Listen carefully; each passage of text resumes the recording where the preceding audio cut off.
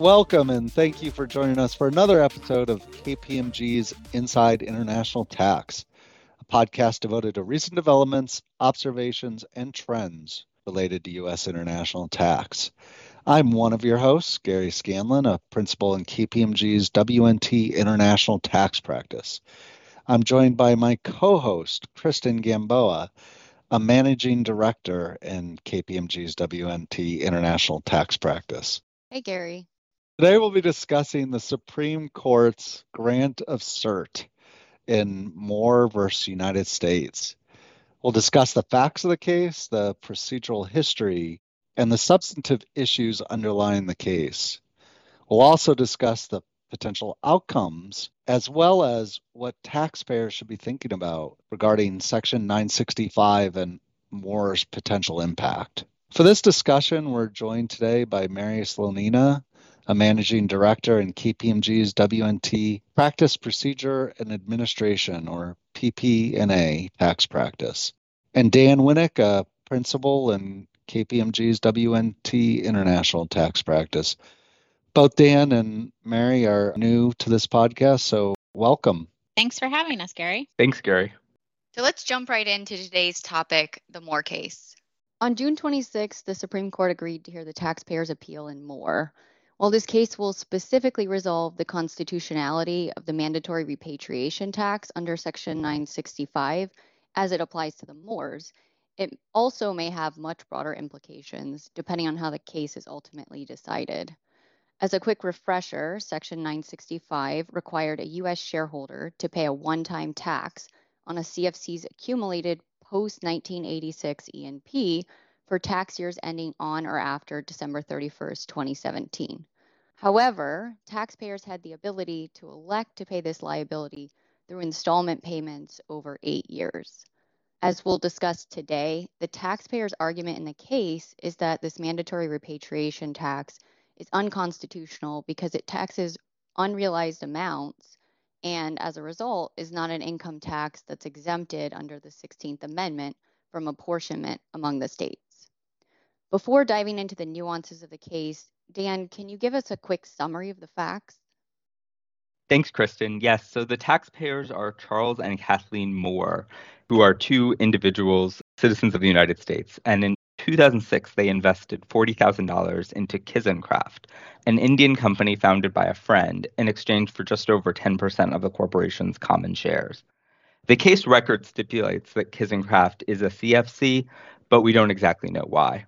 Kizencraft was profitable, so it had deferred foreign earnings for purposes of Section 965, but it reinvested those earnings. It didn't make any distributions.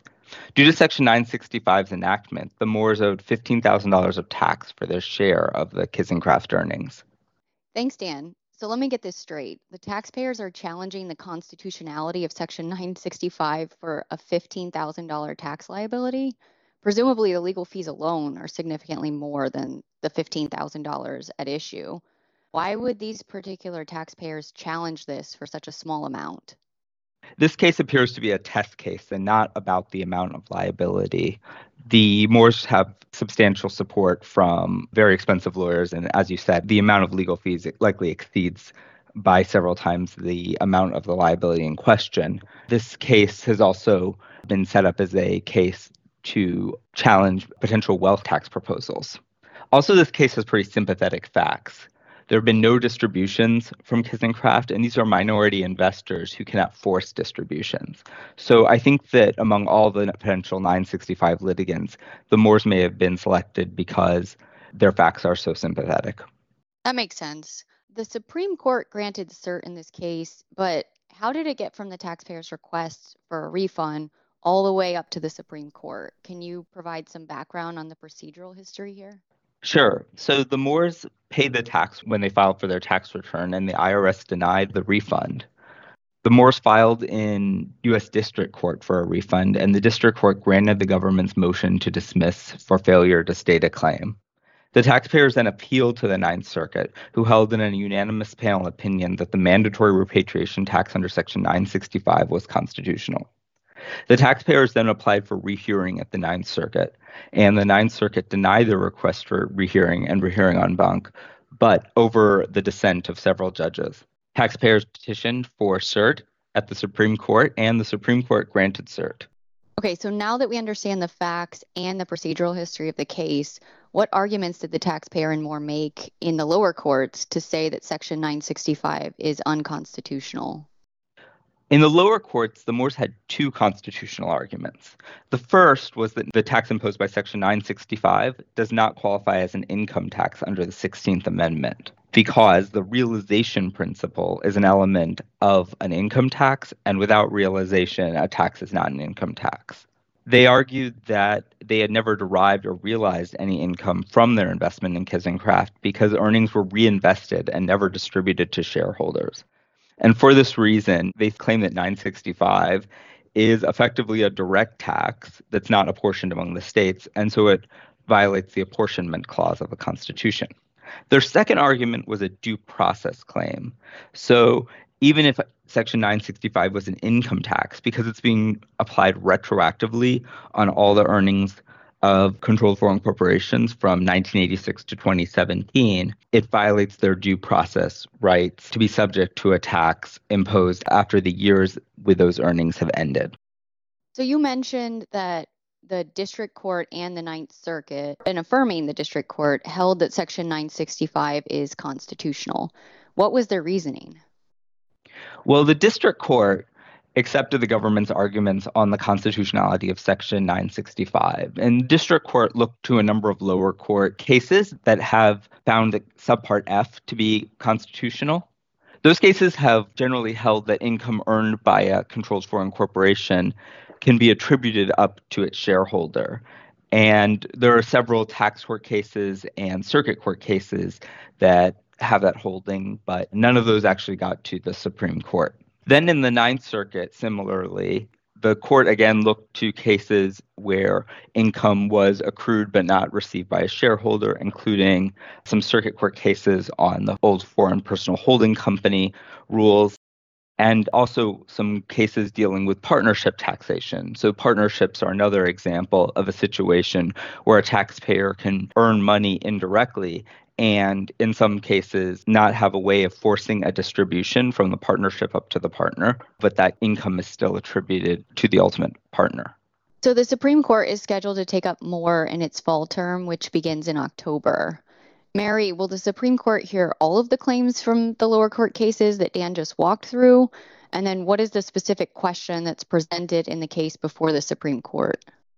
So, as Dan outlined, there were really two constitutional arguments that the Moores had presented at the lower level courts, whether the 16th Amendment authorized Congress to tax unrealized sums without apportionment amongst the states. And then also they argued that the transition tax was unconstitutional due to due process claims. The Moores have moved forward and filed in their cert petition only the 16th Amendment claim.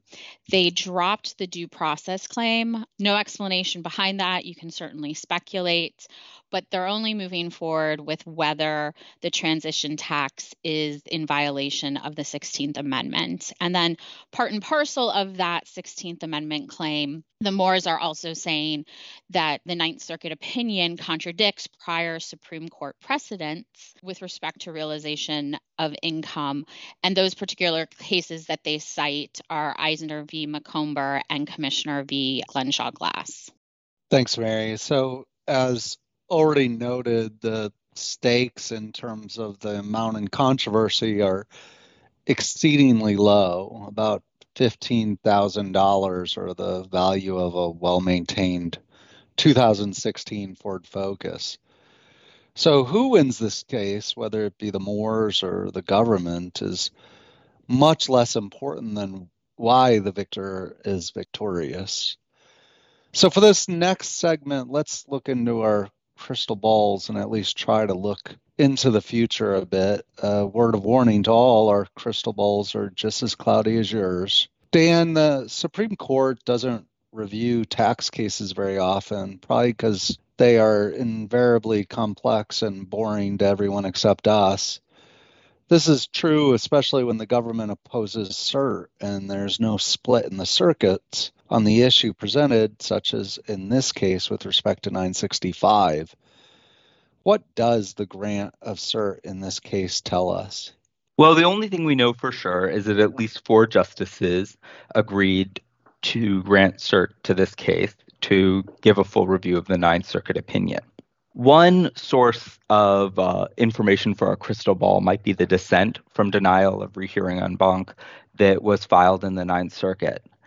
That dissent suggested that Section 965 was, as we said, a tax on ownership of a CFC rather than properly being viewed as an income tax, and that it would open the door to taxes that really are wealth taxes. So the interest in wealth taxes that the Ninth Circuit dissenters might have motivated the Supreme Court to take up this case. Also, in the Circuit Court opinion, the opinion dismisses a bit Eisner v. McCumber as limited to its facts based on Glenshaw Glass. And it's possible that the Supreme Court wanted to take a closer look at its precedent being narrowed quite to the extent it was. But ultimately, we're just speculating at this point. We don't exactly know why they took up this case. I think what's interesting about this case is all the potential outcomes from all of TCJ being validated to a very narrow victory for the Moors or a sweeping victory for the government. So, Dan, what are some of the potential outcomes of the case? You don't have to handicap the probability of any outcome, but what are the potential outcomes? So as you said, there's a range of potential outcomes, and it will matter as much who wins the case as how the Supreme Court explains its reasoning, because its reasoning could apply to many other provisions of the code. So one potential outcome is that the Supreme Court agrees with the Ninth Circuit, affirms the case, and limits the application of a realization principle. Or the Supreme Court says that the realization requirement is satisfied in this case, for example, by treating 965 as a tax on income earned from 1986 to 2017. And both those outcomes would largely leave intact Congress's ability to deem income even when there is not cash in hand. The petition also emphasized the lack of control that the Moors had to cause a distribution. So they could fine for the Moors in this case, but base their decision on the lack of control to cause distribution. So the holding might only be relevant to minority shareholders. And then there would be a bunch of questions, for example, about how you deal with related parties and what it really means to be in control. So that would be a rather narrow decision, but it would still leave open a lot of additional questions that would have to be handled in litigation. Another possible outcome is that 965 could be found to be unconstitutional on these facts, but perhaps limited only to individual shareholders. This would be based on a case called Flynn v. Stone Tracy that treated a corporate income tax as an excise on the corporate form. Rather, this was before the 16th Amendment. The problem with that is Section 965, by its own terms, applies to shareholders regardless of whether they're corporations or individuals. So it would take a little bit of further reasoning for the Supreme Court to really emphasize that this decision only applies to individuals.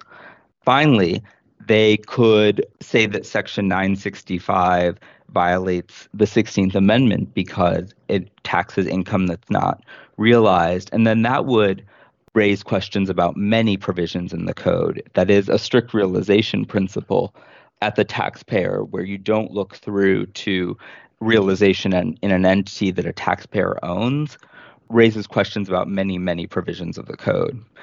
Finally, some commentators have asked whether the decision in this case could implicate other provisions in TCJA because, of course, if Section 965 is unconstitutional, TCJA wouldn't have met its reconciliation instructions. Now, the reconciliation instructions are normally relevant only when a bill is moving through Congress. They normally don't impact how the bill is treated after the bill is signed into law. Also, it's important to remember that the Internal Revenue Code itself has a separability clause. So for those reasons, I think that it's unlikely that this could bring down all of TCJA, even if there's a relatively broad holding. Yeah, so your point, Dan, was I believe the reconciliation instructions allowed the TCJA to increase the deficit by some amount. I think it was like 1.5 trillion. And the 965 revenue was essential to keep it within that window. And 965 being gone, if 965 weren't enacted, it is true none of the TCJ would have been enacted. But that doesn't necessarily lead to the conclusion that unconstitutional 965 leads to the fall of all TCJ. But obviously, there's some conjecture on that point. If the court rules that 965 is unconstitutional based on a non-realization constitutional requirement, it would seem to have far-reaching consequences. Dan, what are the other code provisions that might immediately become suspect? So as we said, this case is only about Section 965, and the holding in this case is likely only to provide direct guidance on how Section 965 is treated. But the reasoning might implicate many other sections of the code where a taxpayer can have income before they have cash. So an obvious next step, if Section 965 is unconstitutional, would be to look to guilty in Subpart F, because they tax a shareholder before income is distributed.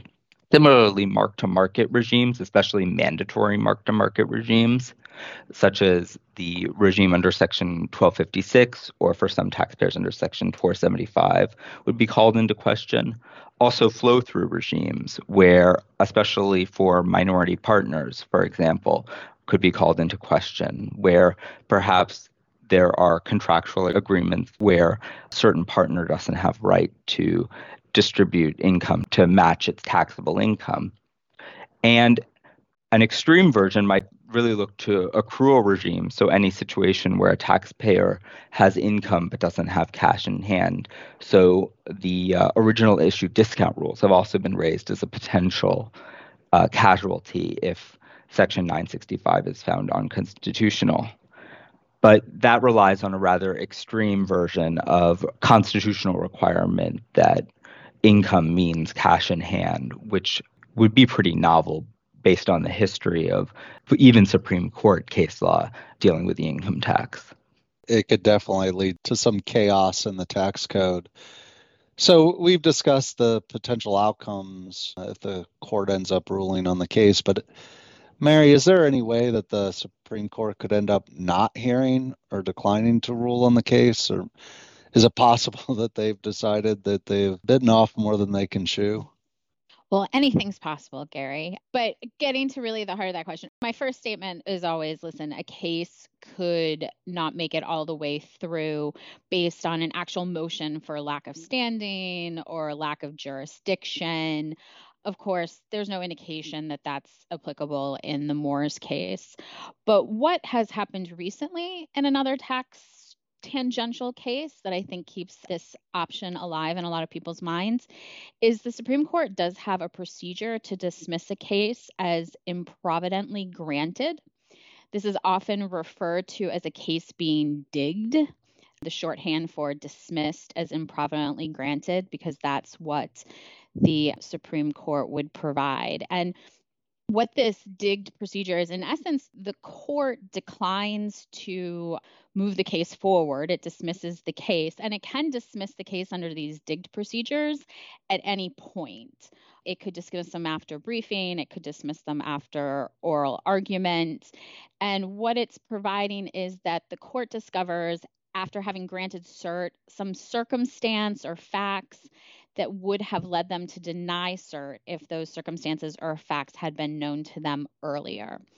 And getting back to kind of the case in mind is in the last session, there was kind of a tax tangential case on attorney-client privilege in the context of tax advice that was digged in January during the last term after oral argument.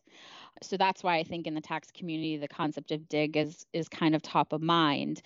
And when the dismissal is issued, the court provides no other context behind it. So if you took a look at the digged order with respect to the NRE grand jury, it is, I believe, just one sentence that it was dismissed as improvidently granted. Yeah, my theory is that if this really is ultimately about the wealth tax, I think the court could decide that this is not the right tax case to litigate that issue. And who knows, maybe they'll decide to dig it. So yeah, well, just to add to that, I mean, I know there, a lot of the setup has been, oh, this is a case that comes forward. There's no split in the circuit. It's pretty much a straight shot through the Ninth Circuit.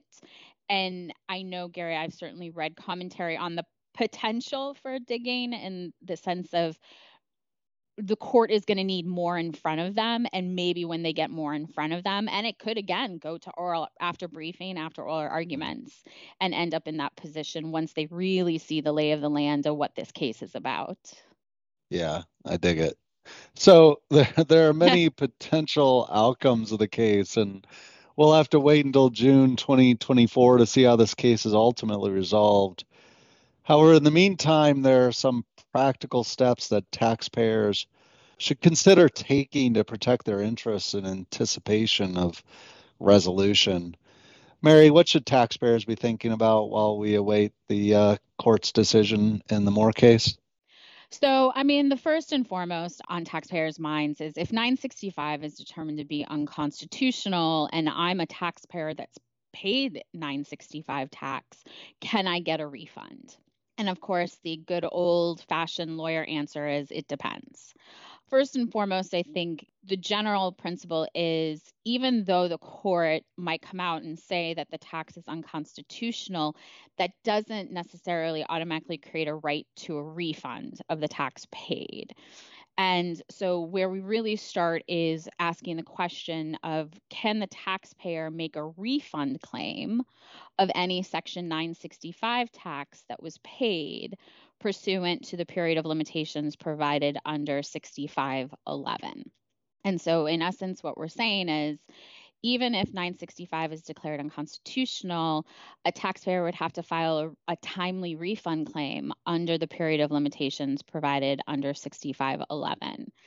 And so to dig a little more down that path, generally speaking, we go to the overarching rule of a refund claim being timely under 6511, which provides that a taxpayer has a 3-year period to claim a refund. And that 3 years is measured from the timely filing, inclusive of an extension of the relevant income tax return. So as we sit here in 2023 and we think to taxpayers having paid the transition tax in 17 or 18, we're outside that frame to claim a refund under that general 3-year statute. However, there are 2 situations we could envision where a taxpayer might be able to claim a refund if the Section 965 tax is determined to be unconstitutional, because in those 2 potential situations, the statute to claim a refund remains open. So our first situation is when we have a taxpayer that has an open statute for 17 or 18, whichever year or years the transition tax was paid, because those years have actually been extended for assessment due to an examination with the IRS. So, for example, a lot of times when taxpayers enter an examination with the IRS asks that taxpayer to extend their assessment statute under 6501 to allow the IRS to assess tax within a larger time frame than the general 3-year window under 6501. And because of a variety of strategic reasons, taxpayers often do agree to extend that 6501 assessment period. But what happens is there's a mirror rule that when a taxpayer and the IRS extend the assessment statute and agree to the extension, that the 6511 refund statute is also extended. And it's not only extended in tandem with the agreed upon extension of 6501, the 6511 statute is extended plus 6 months from whenever the agreed upon extension for 6501 is. So in that context, if you are a taxpayer that is under examination, or even the examination could have even wrapped up, but that statute extension is still in place and still open, that could be a potential avenue to make a claim for refund if 965 is determined to be unconstitutional. And then we have the second situation, which I had started this conversation with. There's the general 3-year period to claim a refund from filing a tax return. The second situation is actually a different rule under 6511, where if that 3-year period is closed, a taxpayer can make a refund claim for any tax paid within a 2-year look-back period from the date of the refund claim. So to maybe flesh that out and give actual context to it, we have taxpayers that made an election under 65H to pay the 965 transition tax over an 8-year period, in 8-year installments. And so under this 2-year look-back period of 6511, what we'd be saying is, if as of today, you look back 2 years from today, so some point in July 2023 back to July 2021, any payments you made towards that transition tax, you can claim a refund for, even though you're outside the 3-year general rule of 6511. So that's the second situation we can envision, is that if a taxpayer is under that 8-year installment plan per the 965H election, they could potentially use that 2-year look back to claim a refund if 965 is determined to be unconstitutional. Of course, also, if I haven't driven this point home, only payments within that 2-year look back period, nothing before that 2-year look back period. And that potentially impacts people who overpaid their 965 liability and weren't able to get a refund. The IRS treated that as a prepayment of the installment payment. And so those payments could be lost. And it should be noted, I mean, in all cases, the installment plan under 965H backloads the payment of the 965 liability. So fortunately, even if some of the early years are lost, that could still be very lucrative for later years. Mary, can a taxpayer file a protective refund claim? So Gary, yeah, in the context of protective, where we're sitting at today is we're still waiting on the outcome of Moore. The case hasn't even been briefed. Parties haven't even briefed the case yet. And there's a potential we won't even have a determination from the Supreme Court until June of 2024.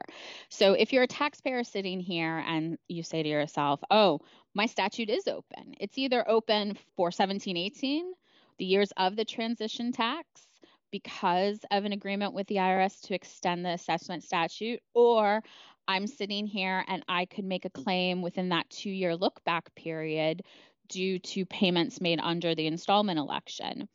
But the statute, the relevant statute, is going to expire before we have a decision on Moore. So what do I need to do? And there is a well-established procedure. There's Supreme Court cases on this. The IRS does recognize it in their own guidance as to a protective refund claim. And a protective refund claim, in general, it's filing a refund claim, marking it as protective, and filing it with the IRS before the applicable statute of limitations is going to close on the period to make the refund claim. And it's telling the IRS, I have this potential refund allowance, but there is an outstanding contingency that needs to be determined before I can formalize this refund claim. That contingency will not be determined before the period of limitations under 6511 runs. Therefore, the taxpayer says to the IRS, I'm filing this claim protectively. Please hold it until the contingency is resolved. And once the contingency is resolved, and particularly if the contingency is resolved in the taxpayer's favor, such that a refund is due and owing, the taxpayer will come in at a later date and submit a perfected refund claim in conjunction with the protective claim they had filed prior to the statute running. And that perfected refund claim will be considered timely based on the date of the protected refund claim. Mary, ultimately, the implication of the case is not just about 965. The Supreme Court will decide on 965, but it could have implications for guilty, mark-to-market accounting. Should taxpayers consider making a protective refund claim for other tax provisions like guilty? Yeah, I mean, it's a question we've been getting. It's certainly something that taxpayers should consider.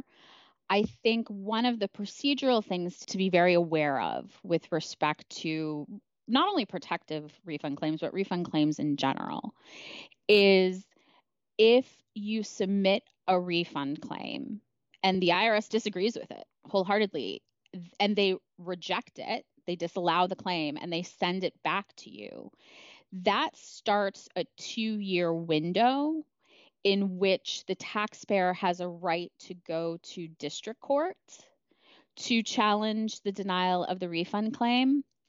But it closes off any avenues back to the IRS to make the refund claim again, because usually at that point, the statute of limitations has closed. And so the IRS would say, we're not going to let you take another bite at the apple in hearing your refund claim. So here you have a 2-year allowance to go to district court. Why I make that distinction, Gary, based on that question is it would be something to be very aware of if a taxpayer says, well, not only do I want to make a protective refund claim for 965, I want to make a protective refund claim because I think there's a good chance guilty is going to be determined unconstitutional or subpart F.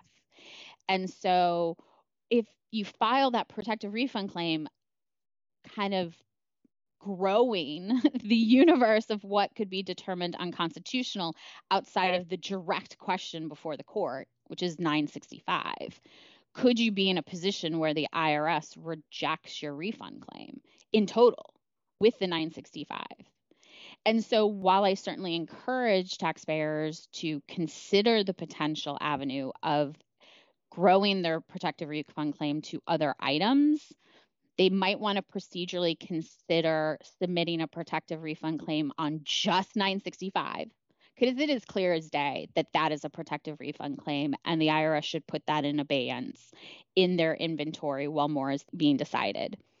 And then submit what I'm kind of terming like a secondary protective refund claim with any other items that the taxpayer believes might be determined unconstitutional and they might be eligible to claim a refund for.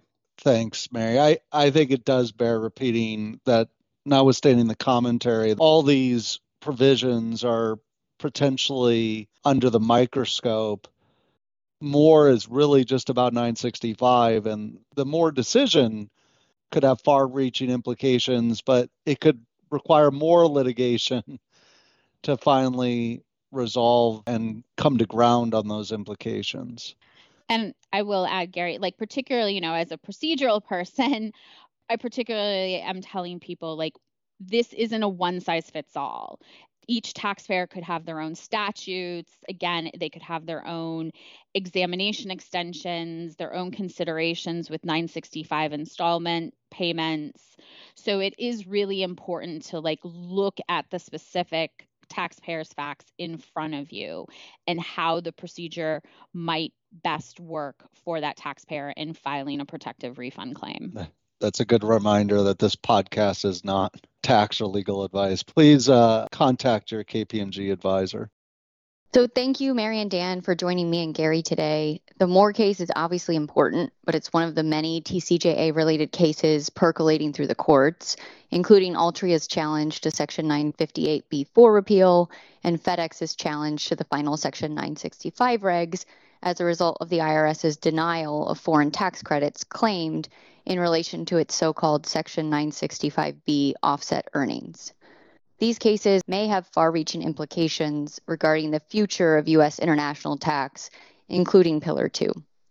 So with that, as always, Please stay tuned for future episodes of KPMG's Inside International Tax to stay up to speed on the latest developments in U.S. international tax. Until our next episode, take care.